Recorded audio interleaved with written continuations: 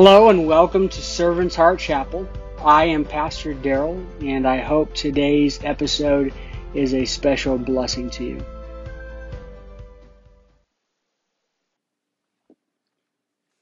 If you have your Bibles, you can turn to Joshua chapter 2.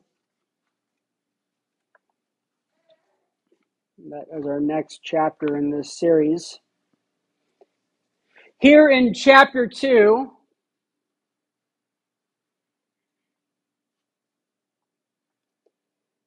we come onto the first story in the book of Joshua, the first real story, the first event.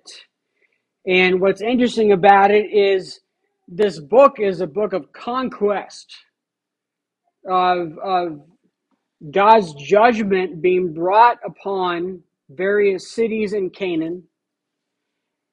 But the first story is really a story of mercy.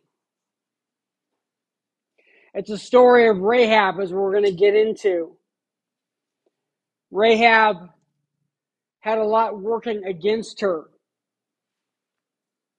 in finding God. First off, Rahab was a Gentile. She was not Jewish, so she did not have that connection, that history, that direct history, because God had chosen the Israelite people to be his people, to be the medium in which the Messiah would come and save everyone, save all of us.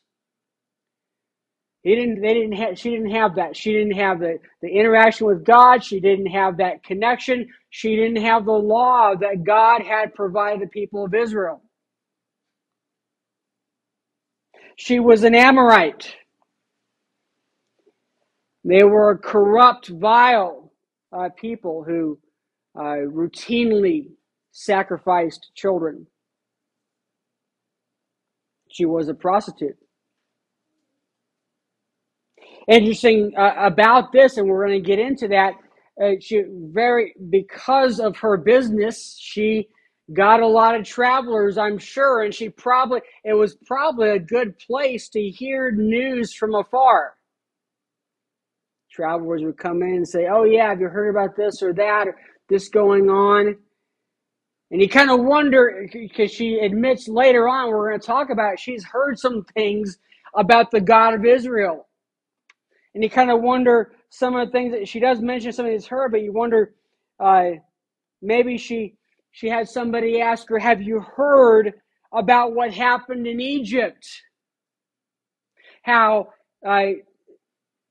these people who were enslaved, their God freed them from Egypt, and did so by bringing all these plagues onto Egypt, finally culminating in the firstborn of everyone being killed, including the firstborn of Pharaoh. And he's supposed to be one of Egypt's gods. But he had no power against this God of Israel." Maybe they asked her, "Did you hear what happened at the Red Sea?" They were supposedly, I heard this from someone down the road when I was trading with that they came upon the Red Sea shores, and they realized the Egyptians were chasing them down. They could see the dust from all the chariots being flown in, just spewed in the air, and they were terrified. They were trapped in the shores of this large body of water when the water just parted and they walked across on dry ground. Can you believe that? And supposedly, that's what I was told, that the Egyptians followed them after they had crossed the Red Sea. It was still parted, and the Egyptians followed them in. And when all the Egyptians came, were in that midst of the Red Sea, the water just collapsed around them. Maybe she heard all this.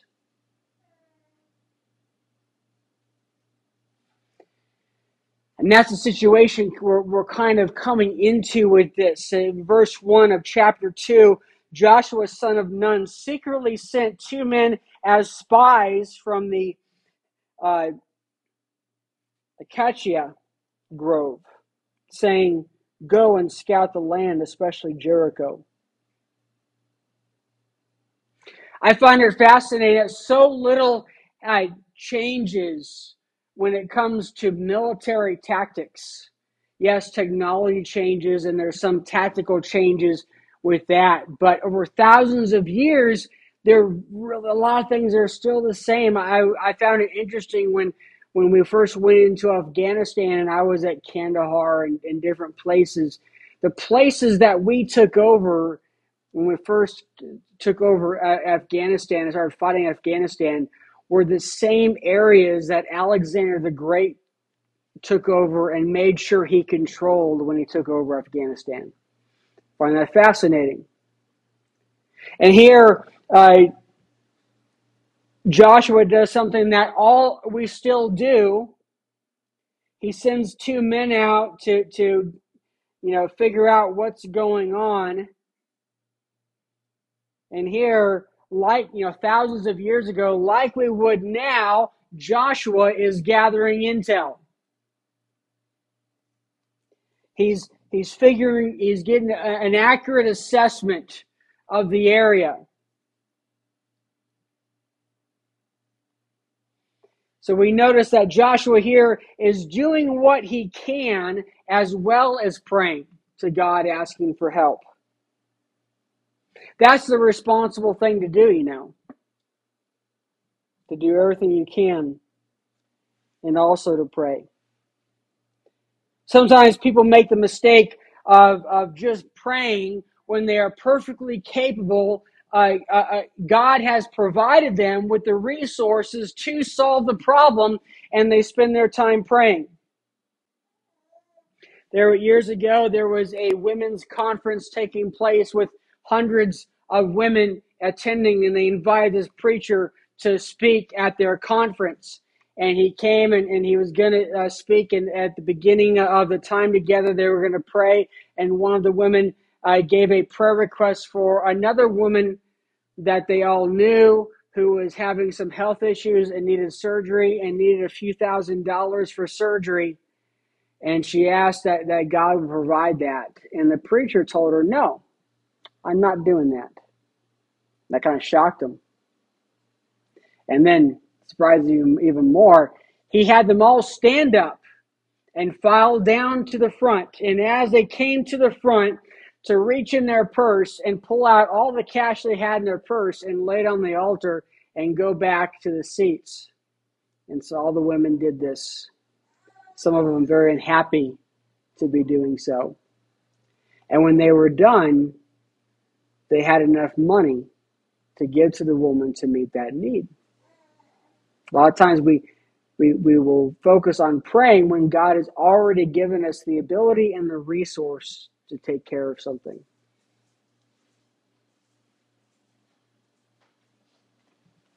Praying without using what God has given us is as foolish as using what God has given us without praying. That can be a mistake too, just jumping in and taking care of stuff without first seeking the Lord's guidance.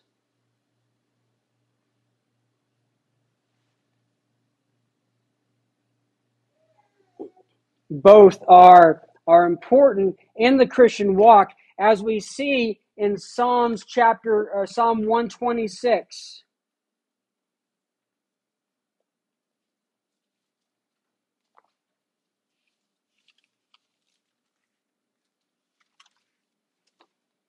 Verses 4 and 5.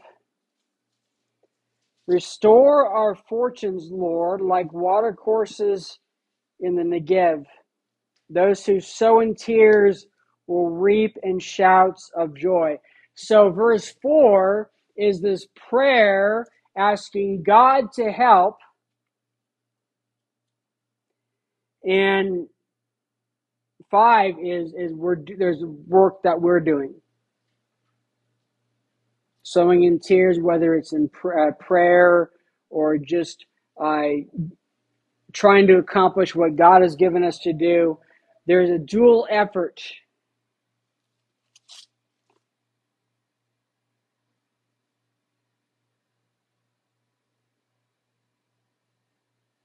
Is that or that sound? Oh, bathroom.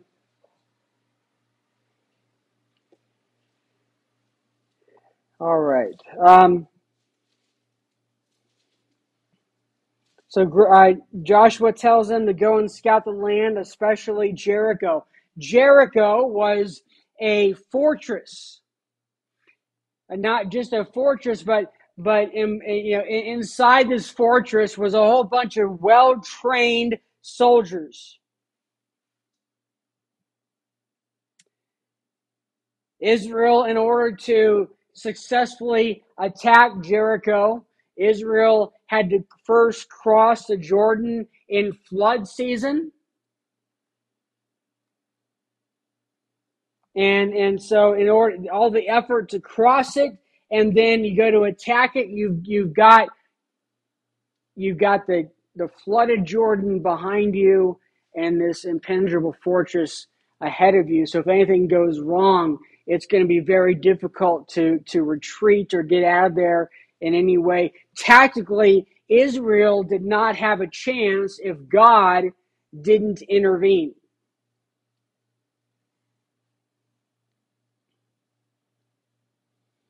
So Joshua wanted a good assessment of that, so they left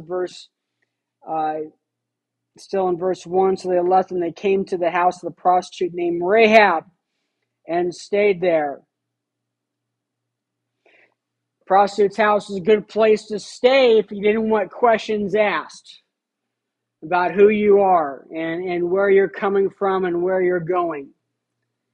But we're going to see later that they weren't as sneaky as they thought they were shortly here. In fact, this next verse, verse 2, the king of Jericho was told, "Look, some of the Israelite men have come here tonight to investigate the land." Then the king of Jericho sent word to Rahab and said, "Bring out the men who came to you and entered your house, for they came to investigate the entire land." So they weren't as sneaky as they thought they were. Not only did Jericho's army know that they were in town, they knew exactly where they went and where they were supposedly hiding. Verse 4, but the woman had taken the two men and hidden them. So she said, "Yes, the men did come to me, but I didn't know where they were from. At nightfall, when the city gate was about to close, the men went out. I don't know where they were going. Chase after them quickly, and you can catch up with them." But she had taken them up to the roof and hidden them among the stalks of flax that she arranged on the roof. I do want to point out that Rahab lied here, didn't she? But God didn't ask, no one asked her to tell a lie. It wasn't necessary. The Bible says it is wrong to lie, and it is. And here in this text, the situation, her lie is neither condemned nor commended. It just simply stated as a fact. She simply didn't know any better, be my guess. She actually didn't need to lie. She could have said, "Yes, they were here, but look for yourself. You won't find them." And I believe God would have made that happen.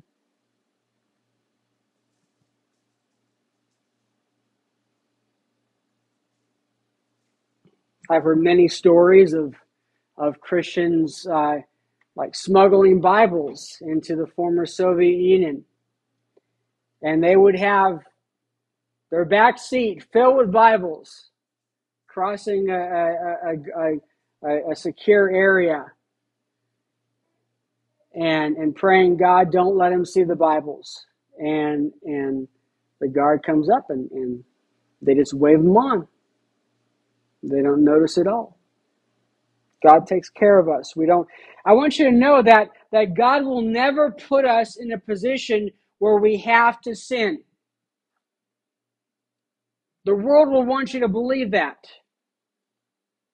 I remember at NCO Academy, that I don't know if they still do or not, but they used to ask you ethics questions, and they say if you agree with one thing, you stand on this side of the room. If you agree with something else, you stand on the other side of the room.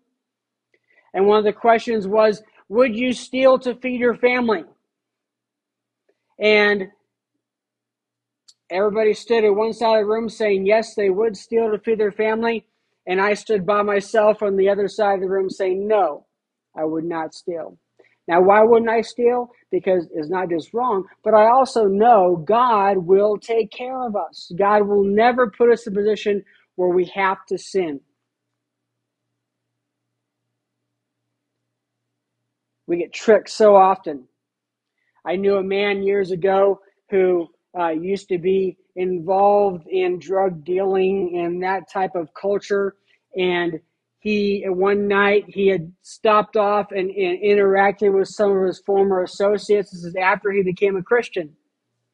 And he had stopped that. He had denounced that stuff. But he came across, I don't know if it was by accident or whatever. It's been too long now, but they gave him some drugs.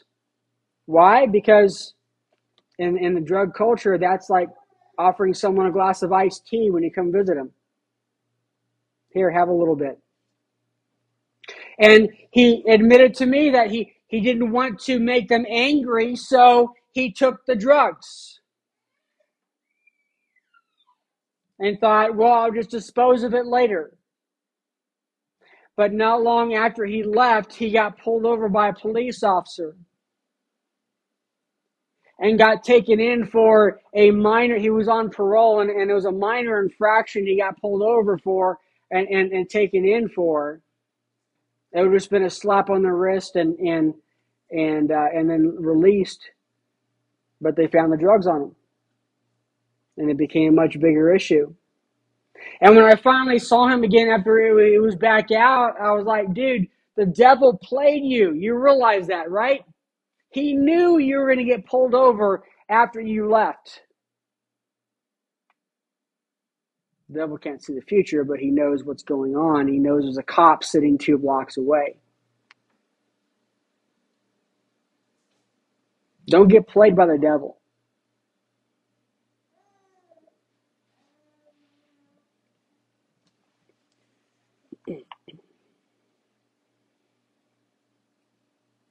So verse 7, the men pursued them along the road to the fords of the Jordan. As soon as they left to pursue them, the city gate was shut. Before the men fell asleep, she went up on the roof and said to them, I know that the Lord has given you this land. That's significant. I know the Lord has given you this land. She knows that. And that the terror of you has fallen on us, and everyone who lives in the land is panicking because of you, for we have heard how the Lord dried up the water of the Red Sea before you when you came out of Egypt, and what you did in Sihon and Og, the 2 Amorite kings you completely destroyed across the Jordan. When we heard this, we lost heart, and everyone's courage failed because of you, for the Lord your God is God in heaven above and on earth below. Now that's significant. She's admitting that the God of Israel is the God.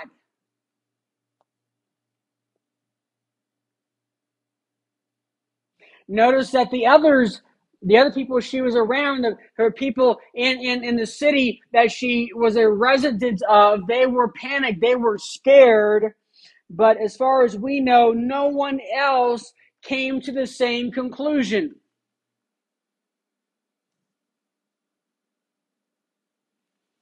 Verse 12, now please swear to me by the Lord that you will also show kindness to my father's family, because I showed kindness to you. Give me a sure sign that you will spare the lives of my father, mother, brothers, sisters, and all who belong to him, and save us from death.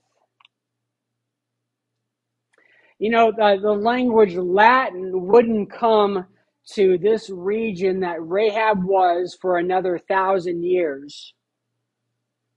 But if Rahab had known Latin, she might have said Rahab contra mundum, which means very excellent. That's fantastic. Rahab against the world. This phrase used to be spoken by Athanasius, who was an early church father around the 4th century. He would say contra mundum, to describe his situation, him against the world. For him, life was not easy. Right at this time, there was a lot of heresies going around, and there was great debate about whether Jesus was God or not. And he supported the deity of Christ and was hated for it. There were emperors that would frequently send him into exile. Even many in the church turned against him. And for decades, it was Athanasius against everyone.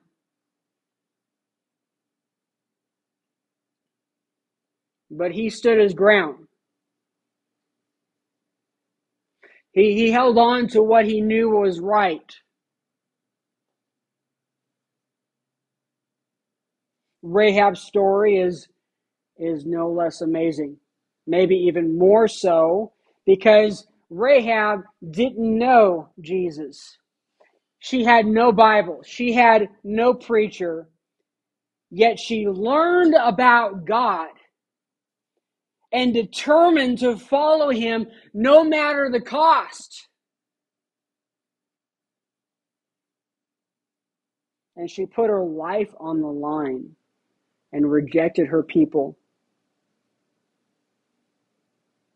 She stood her ground. She didn't know what was going to happen. As far as she knew, she was going to get killed.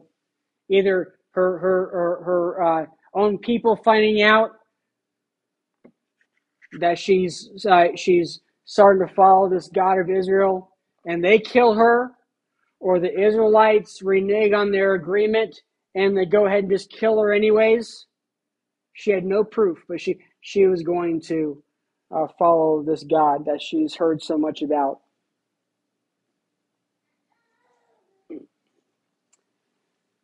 Verse 14, the men answered her, "We will give our lives for yours. If you don't report our mission, we will show kindness and faithfulness to you when the Lord gives us the land." Then she let them down by a rope through the window, since she lived in a house that was built into the wall of the city. "Go to the hill country so that the men pursuing you won't find you," she said to them. "Hide there for 3 days until they return. Afterward, go on your way." The men said to her, "We will be free from this oath you made us swear, unless when we enter the land you tie this scarlet cord to the window through which you let us down. Bring your father, mother, brothers, and all your father's family into your house. If anyone goes out the doors of your house, his death will be his own fault, and we will be innocent. But if anyone with you in the house should be harmed, his death will be our fault. And if you report our mission, we are free from the oath you made us swear." And then verse 21, she replied, "Let it be as you say." And she sent them away.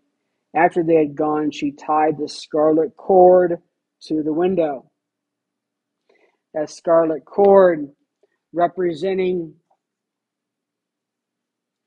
it doesn't say it represents the blood of the lamb on the doorposts during Passover, but it sure, I can't imagine that any of the people of Israel missed that similarity. I feel like that the two guys specified scarlet for a reason. It could have been, he could have said tie a cord, but he said make it red. If we look at Exodus chapter 12,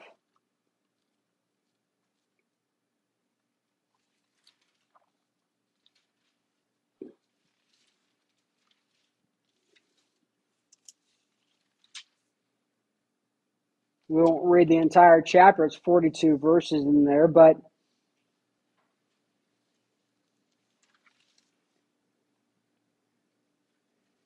Let's say verse 21. Then Moses summoned all the elders of Israel and said to them, go select an animal from the flock according to your families and slaughter the Passover lamb.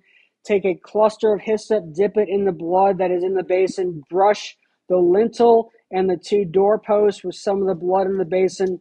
None of you may go out the door of his house until morning. Does that sound familiar? And of course, later on, we talk about that Christ is the Passover lamb. Christ is the one who sacrificed so that we may be saved, so we don't have to be taken by death. Death has no power for us because of what Christ did for us. And so with Rahab, they say, mark your window with this red cord and don't go out your house and you'll be saved. And Rahab was wise enough to follow that order. Rahab is one of the great salvation stories of the Old Testament. You have this pagan prostitute, and one act of faith does so much. It is significant. It's history changing.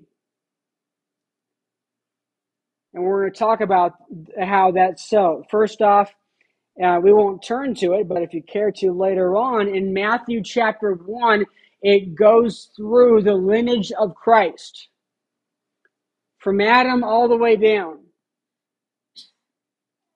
And we see from Matthew chapter 1 that Rahab married a man named Salmon, and she had a baby boy and called him Boaz, who ended up marrying a young lady named Ruth, which we read their story in the book of Ruth. And Ruth had a baby boy named him Obed, who later grew up and later fathered Jesse, who grew up and fathered a baby boy named David, who would eventually become king of Israel and an ancestor of Jesus Christ. So Ruth, in her one act of faith, ended up in the tribe of Judah and in the lineage of Christ. She became an ancestor of Jesus.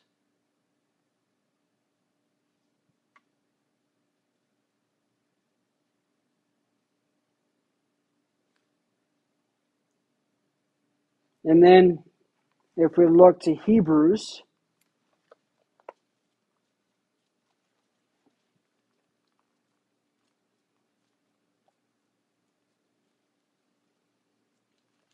chapter 11. Chapter 11 is what's called the Hall of Faith. It's a list of Hebrews is one of the harder ones to find. There is a table of contents in the beginning of your Bible until you get used to the different books. But Hebrews 11 is the Hall of Faith, and it's just this wonderful list, an encouraging list of people that are listed in the Bible, in Scripture, as having trusted God in spite of everything.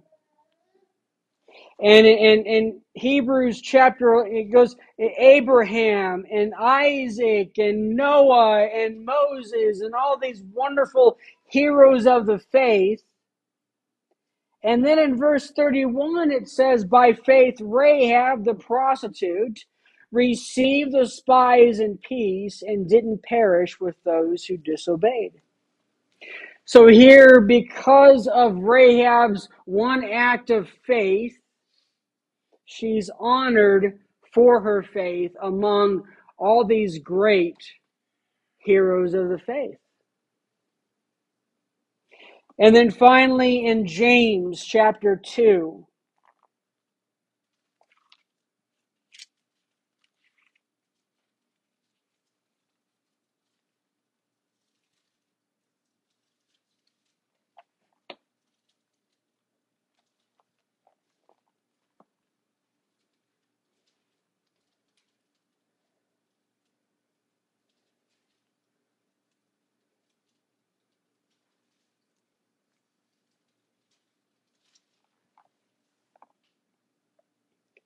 Verses 14 through 26.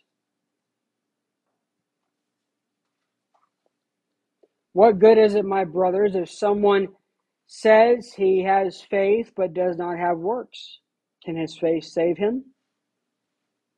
If a brother or sister is without clothes and lacks daily food, and the one of you says to them, "Go in peace, keep warm and eat well," but you don't give them what the body needs, what good is it? In the same way, faith, if it doesn't have works, is dead by itself. But if someone will say, "You have faith and I have works," show me your faith without works, and I will show you my faith from my works. If you believe God is one, you do well. The demons also believe and they shudder. Foolish man, are you willing to learn that faith without works is useless? Wasn't Abraham our father justified by works when he offered Isaac his son on the altar? You see that faith was active together with his works, and by works faith was perfected. So the scripture is fulfilled that said Abraham believed, and it was credited to him for righteousness, and he was called God's friend. You see that a man is justified by works and not by faith alone. In the same way, wasn't Rahab the prostitute also justified by works when she received the messengers and sent them out by a different route? For just as the body without the spirit is dead, so faith without works is dead. So James uses Rahab as an example for us. Why? Because of her one act of faith, this pagan who knew almost nothing about God, who lived in a very evil society, who was practicing great evil herself, realized that there is a true living God, and she wanted to serve that God. And she believed. And now she is set as an example for us. So much of an impact.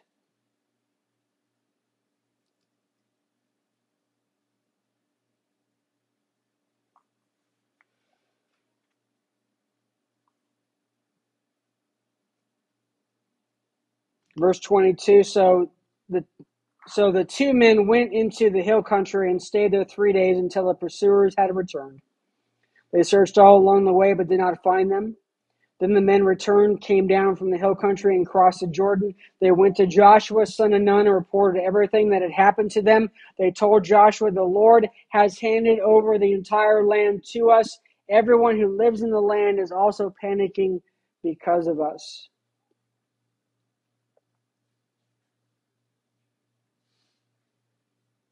I think one takeaway we can walk away from this chapter is, if God can rescue Rahab, no one is beyond his reach. God is not a respecter of persons. When I was going to Bible college in Cincinnati, I worked security for the school, and the guy in charge of the school had some guard dogs he was having trained, some Rottweilers, and I went with him to begin getting these dogs trained. Went to the training school, and the guy who ran the school was this very rough-looking biker type guy, and my friend asked me, "Do you think he'd be interested in some tracts?" Tracts are little pamphlets or booklets or little slips that talk about Jesus and the gospel and what Jesus can do for you. And he asked me, "Do you think he'd be interested in some tracts?" And I thought, probably not. Well, he went ahead and gave him one anyways. And he took it.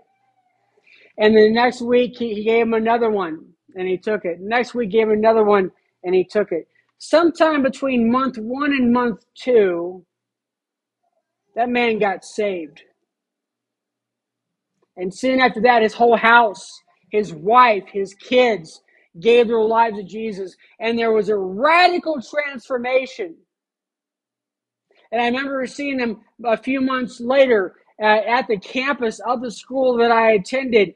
And he had cleaned up some, shaved a little bit, shaved.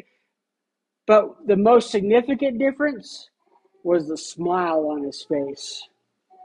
And the smile on the faces of his wife and children.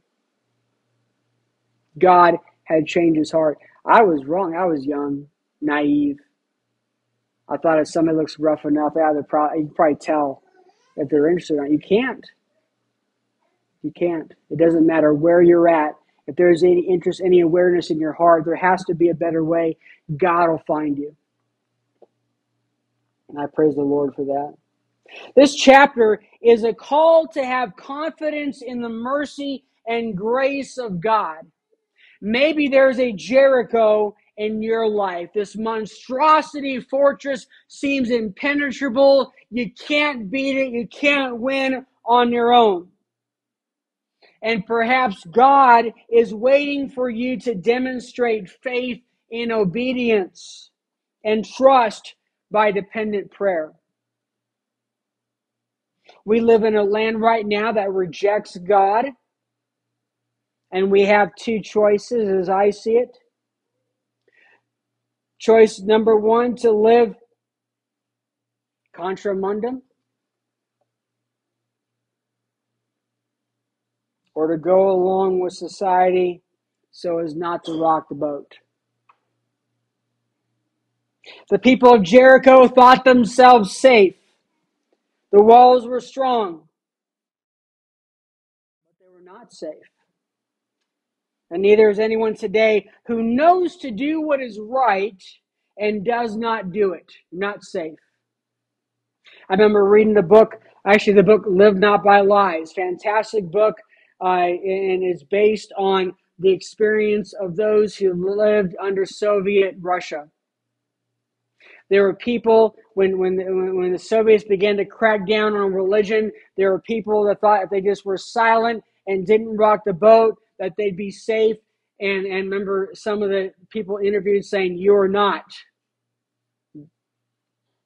It's just only a matter of time before they finally come to you.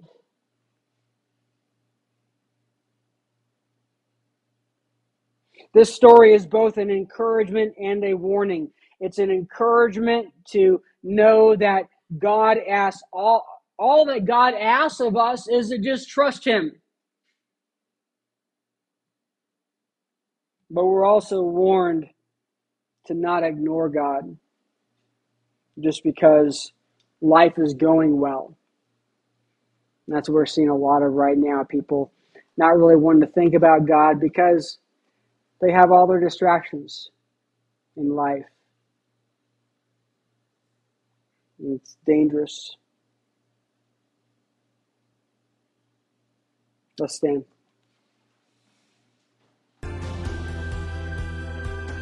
Well, that's all for today. I hope it was a blessing to you. I do have one more thing to add. I have recently published a book entitled Stop Poisoning Yourself, Finding Joy in All Circumstances. Few of us realize the impact our thoughts have on our daily lives, how it impacts our emotions, our relationships, including our relationship with God. In this book, I go through this very short, easy to read book. I go through what the Bible says about it, how and what we can do to eliminate poisonous thoughts in our lives. So if you're interested, go check it out on Amazon Kindle's website. You'll find it there. Just search for Stop Poisoning Yourself by Daryl Underwood. Enjoy your week. Have a wonderful day.